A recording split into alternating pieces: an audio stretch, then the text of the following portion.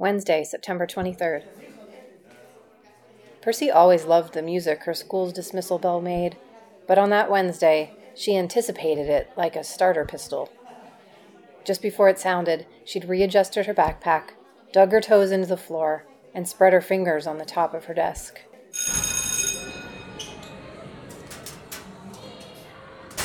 Percy squeaked over linoleum, burst through doors, and shred gravel on the way to her car.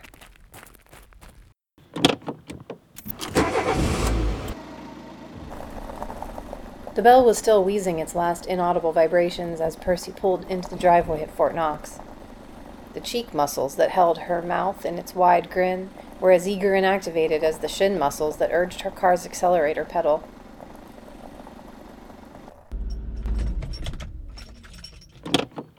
She honked 3 times, trotted to the ladder, and called Adam's name.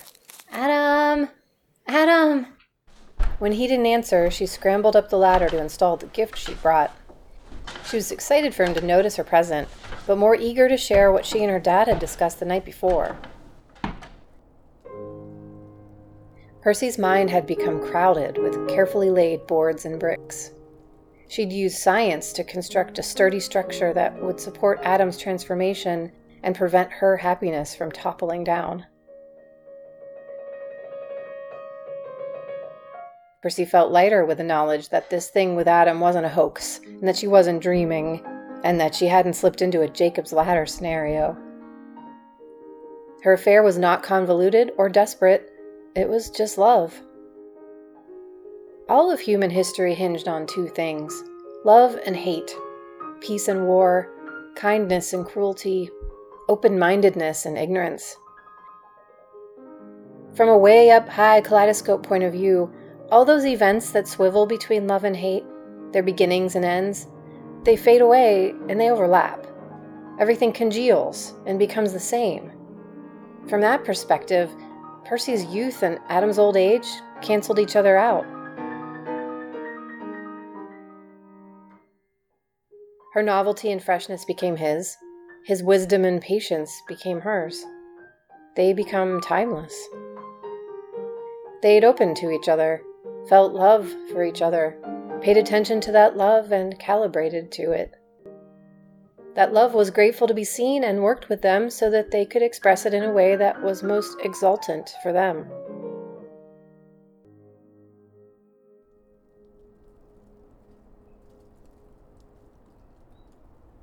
As she hopped off the ladder into the soft grass below, she heard leaves rustling in the woods. She took a few paces toward the noise, excited to see Adam's form emerge. When a loud whistle pierced through the trees, her eyes twinkled. "I didn't know Adam could whistle." "Hey, beautiful." She heard Adam's voice from behind her and swung around to face him. The moment their eyes met, a dog barked. Percy's smile disappeared, and the next few seconds staggered. She whipped her gaze back to the woods, and her ponytail smacked her in the eyes. She blinked around her brain snapshots of a jolly golden retriever emerging from the trees. It was bounding toward them, its pink tongue lolling out of its mouth. Adam knelt to pet the dog, but Percy grabbed his shoulder. "No, Adam!" Adam looked up at Percy's face when another whistle cut through the trees.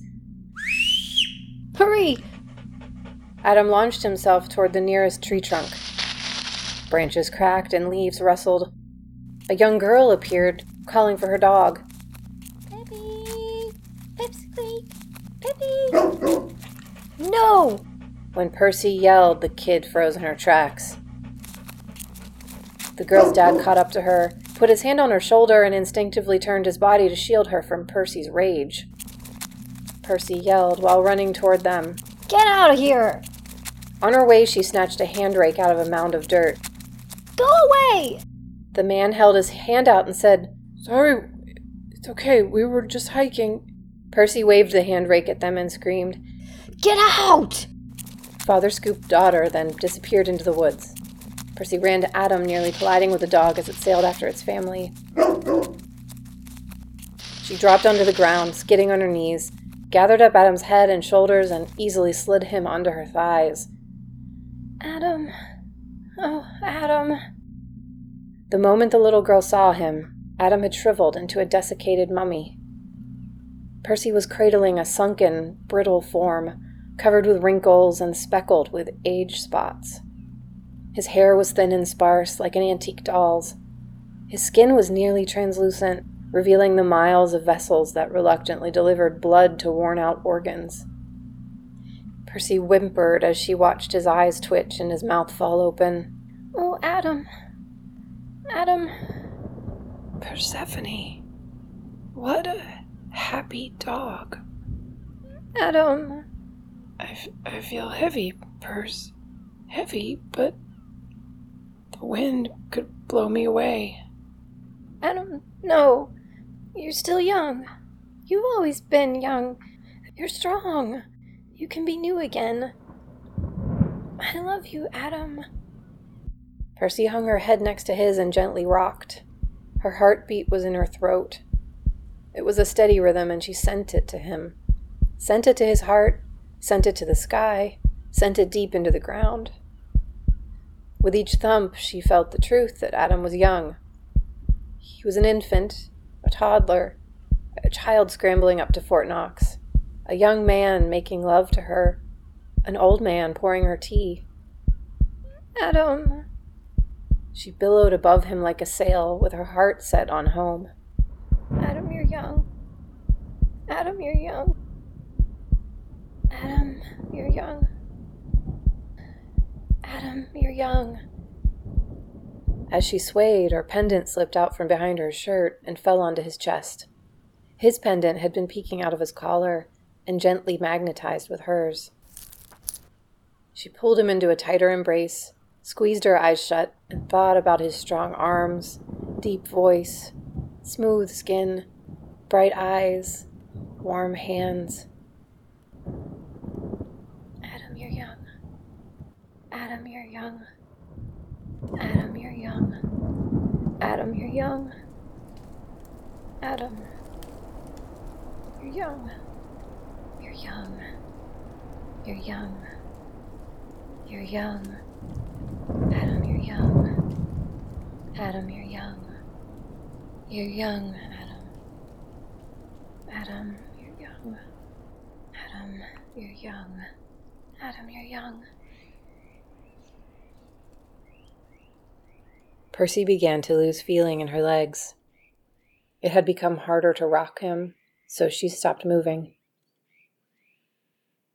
In that stillness, it occurred to her that Adam's body was heavier and wider, like a balloon filled with sand. Not daring to open her eyes, she felt for his head.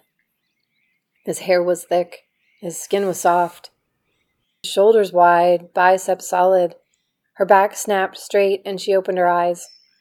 Adam had not only returned to his 18-year-old body, he was even more vibrant. He looked like he could run straight up a mountain while carrying her and a picnic lunch.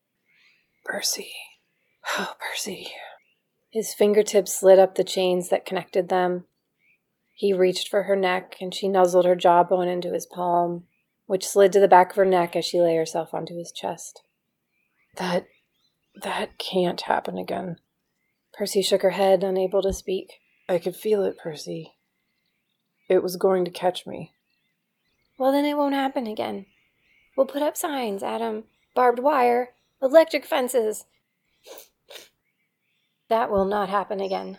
When Adam rolled off of Percy's lap and sat against the tree trunk, their pendants snapped apart and slapped against their chests. Percy stretched her tingling legs, then crawled between Adam's, cuddling against him, and he pulled her close. "That was really fucking scary, Percy." After a few moments of silence, Percy suggested, "Let's go up." As Percy ascended the ladder of Fort Knox, she felt like a loose balloon. A balloon tethered by a string is anchored to a place that it didn't choose.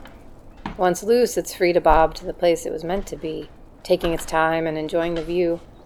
The time spent lost was worth the freedom. Percy peeked around the corner of the treehouse and said innocently, "Oh, what's that over there?" Adam looked over her shoulder and smiled at the surprise she'd brought. "Oh, thank you, Percy. Well, that is an improvement." "You're welcome." I mean, it's a travel poster for Ireland, but even geographically inaccurate rolling hills are better than the rows of condos. It's wonderful, and I love it. And I love you, Percy, for so many reasons, but including that without you, I'd still be that old wisp of a man. Or worse, I'd be gone.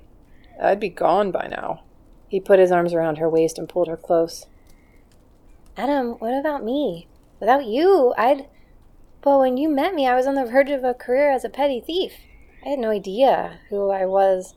And if I lost you, I can't even think about it. You won't. You won't. I am never going anywhere. You can't say that, Adam.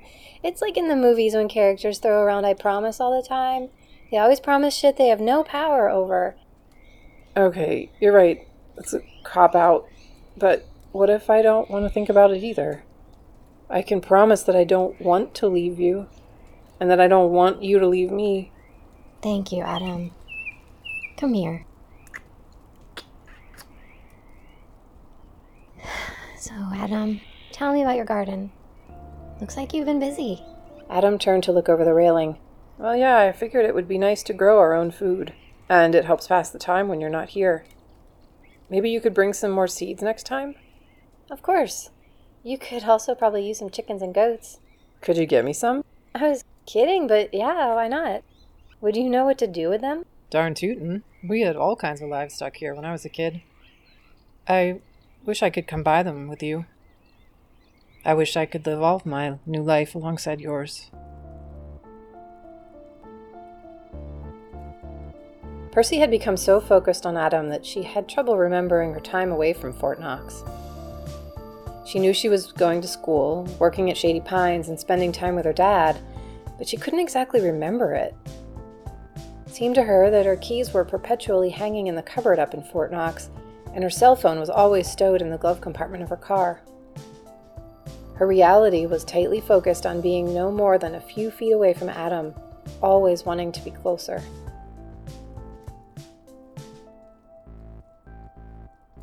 Percy quickly learned all the outdoor living tricks and survival techniques Adam had collected during his decades of treehouse research. In the evenings, after her homework was done, she'd read his website. He hadn't updated it since he'd moved, but it gave her a way to get to know the old Adam, her Adam, but like his past life. It had a whole section on how to live without modern conveniences, and Adam demonstrated most of them at Fort Knox. He taught her how to tell time with a shadow thrown by a stick, and tricks for adjusting her eyes to darkness. He helped her master bird calls and instructed her on when to fear a cracking twig. Percy became proficient at milking goats and hunting for chicken eggs, and learned she had a bright green thumb. She savored the crunch of freshly picked cucumbers and groaned laughter as Adam fed her fresh strawberries and cleaned the juice off of her chin with his lips. Early on a Saturday morning, Adam dug a deep hole while Percy admired him. As he huffed and puffed and eventually peeled his shirt off, he described the benefits of a composting toilet. After he installed the platform, he took a bow and said, "Milady, I present to you our royal throne. And, as I strive always to be chivalrous, would you like to make the first deposit?"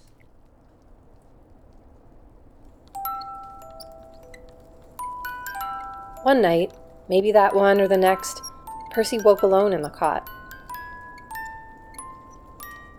She couldn't remember how she'd arranged it with her dad to spend the night there, but she felt sure it was okay. She got up and watched the composting toilet, assuming that's where Adam was. The trees that surrounded her held the darkness like dense mountains. When the clouds receded to reveal the full moon, the young leaves became scales on the back of a sleeping dragon, and the metal roof of the shed became a silver pond. Gazing out at that mysterious world, knowing she was the only one who would ever see it, made her feel mostly serene, but also a little aloof. Smirking, Percy decided she'd take advantage of the full moon by flashing her chest at Adam when he got out of the toilet. As she gathered the bottom of her shirt into fists, she heard cries coming from the garden. She descended the ladder in a hurry and found Adam inside the goat's enclosure, helping the mama goat give birth. They both cried a little as they watched the kids stumble on unpracticed limbs and slowly find their footing.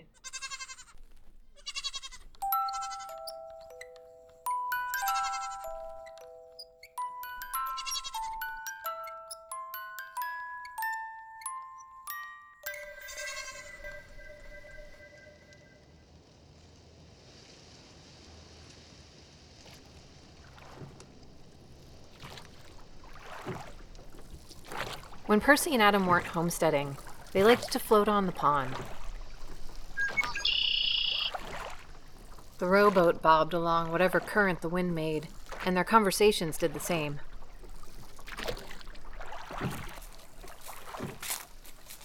When tired of the water, they wandered through the woods. One day, they found an old junk heap where voracious vines had nearly swallowed an old, rusted-out tractor. Another afternoon, they found a busted-up TV set. Adam carried it back to Fort Knox and set it up as a symbol of the life they were happy to have left behind.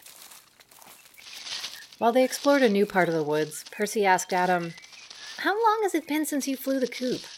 Flew the coop? Left Shady Pines. Oh, shit. I haven't thought of that place in ages. When you said Shady Pines, I really had to think. Right? It seems like all I know is being here with you. They had emerged into a wide clearing, and Percy stopped to get her bearings. Adam stepped behind her, wrapping one arm around her shoulders, the other around her waist. They'd never taken a hike without multiple pauses for romantic interludes of varying intensities.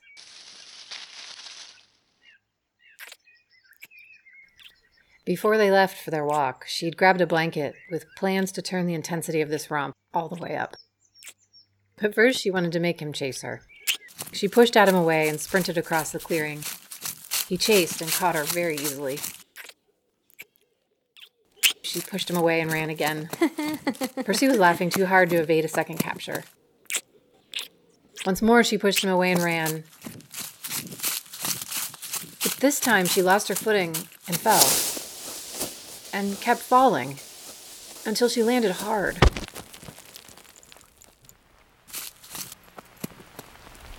Persephone. She heard her name from a far distance, muted like an echo over a roaring sea. Percy! His voice became sharper and her eyes popped open. Percy, are you okay? When she tried to stand, she cried out in pain. Oh, my ankle. She could see his head and shoulders leaning over the hole. They were very small. Percy, don't move. I'll get you out. I'll be right back. Wincing while pushing with her good leg, she worked herself into a sitting position. Percy rested her hands on the ground, felt something cool under her fingers, and knocked. Reaching behind and above her head, she found that the wall was quite smooth. There were some roots, but they felt like they'd been cut. Flashes of scenes from Silence of the Lambs crept into her mind, and a sharp panic bloomed.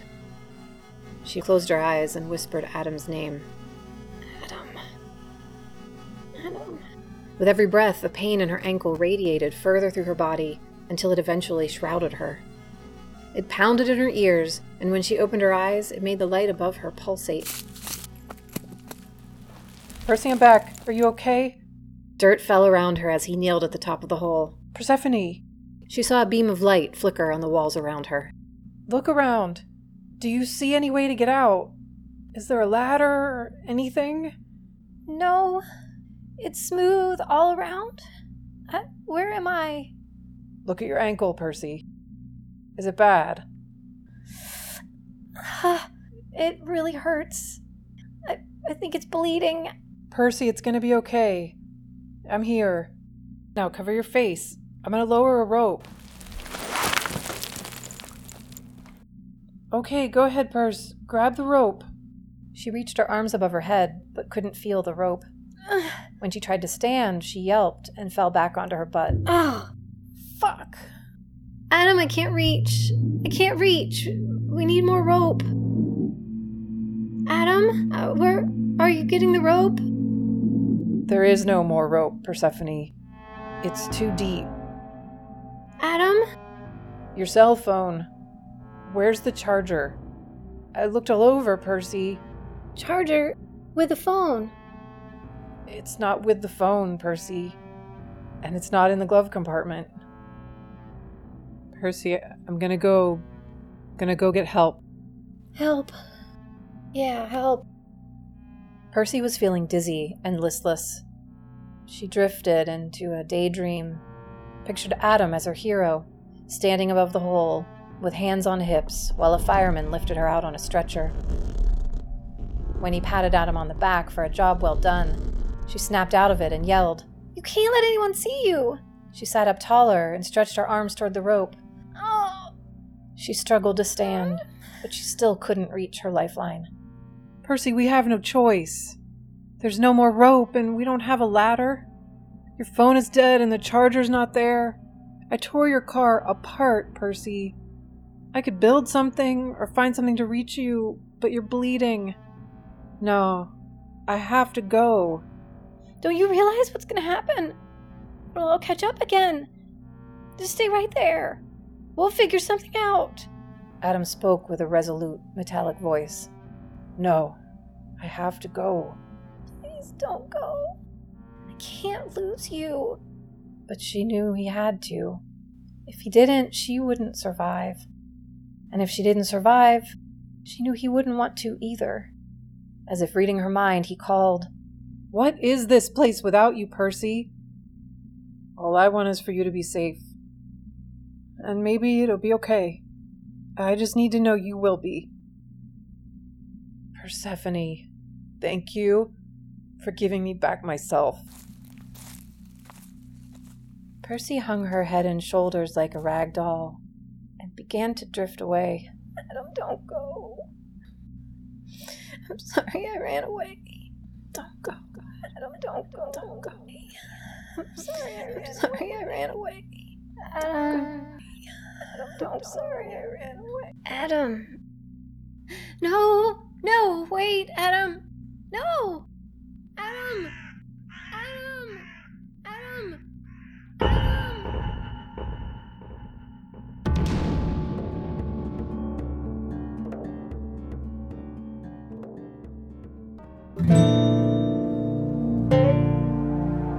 Love Makes Old New was written and produced by someone called Dora Henry. For more information and sound credits, visit lovemakesoldnew.wordpress.com. And if you like what you hear, please leave an iTunes rating. Thanks for listening.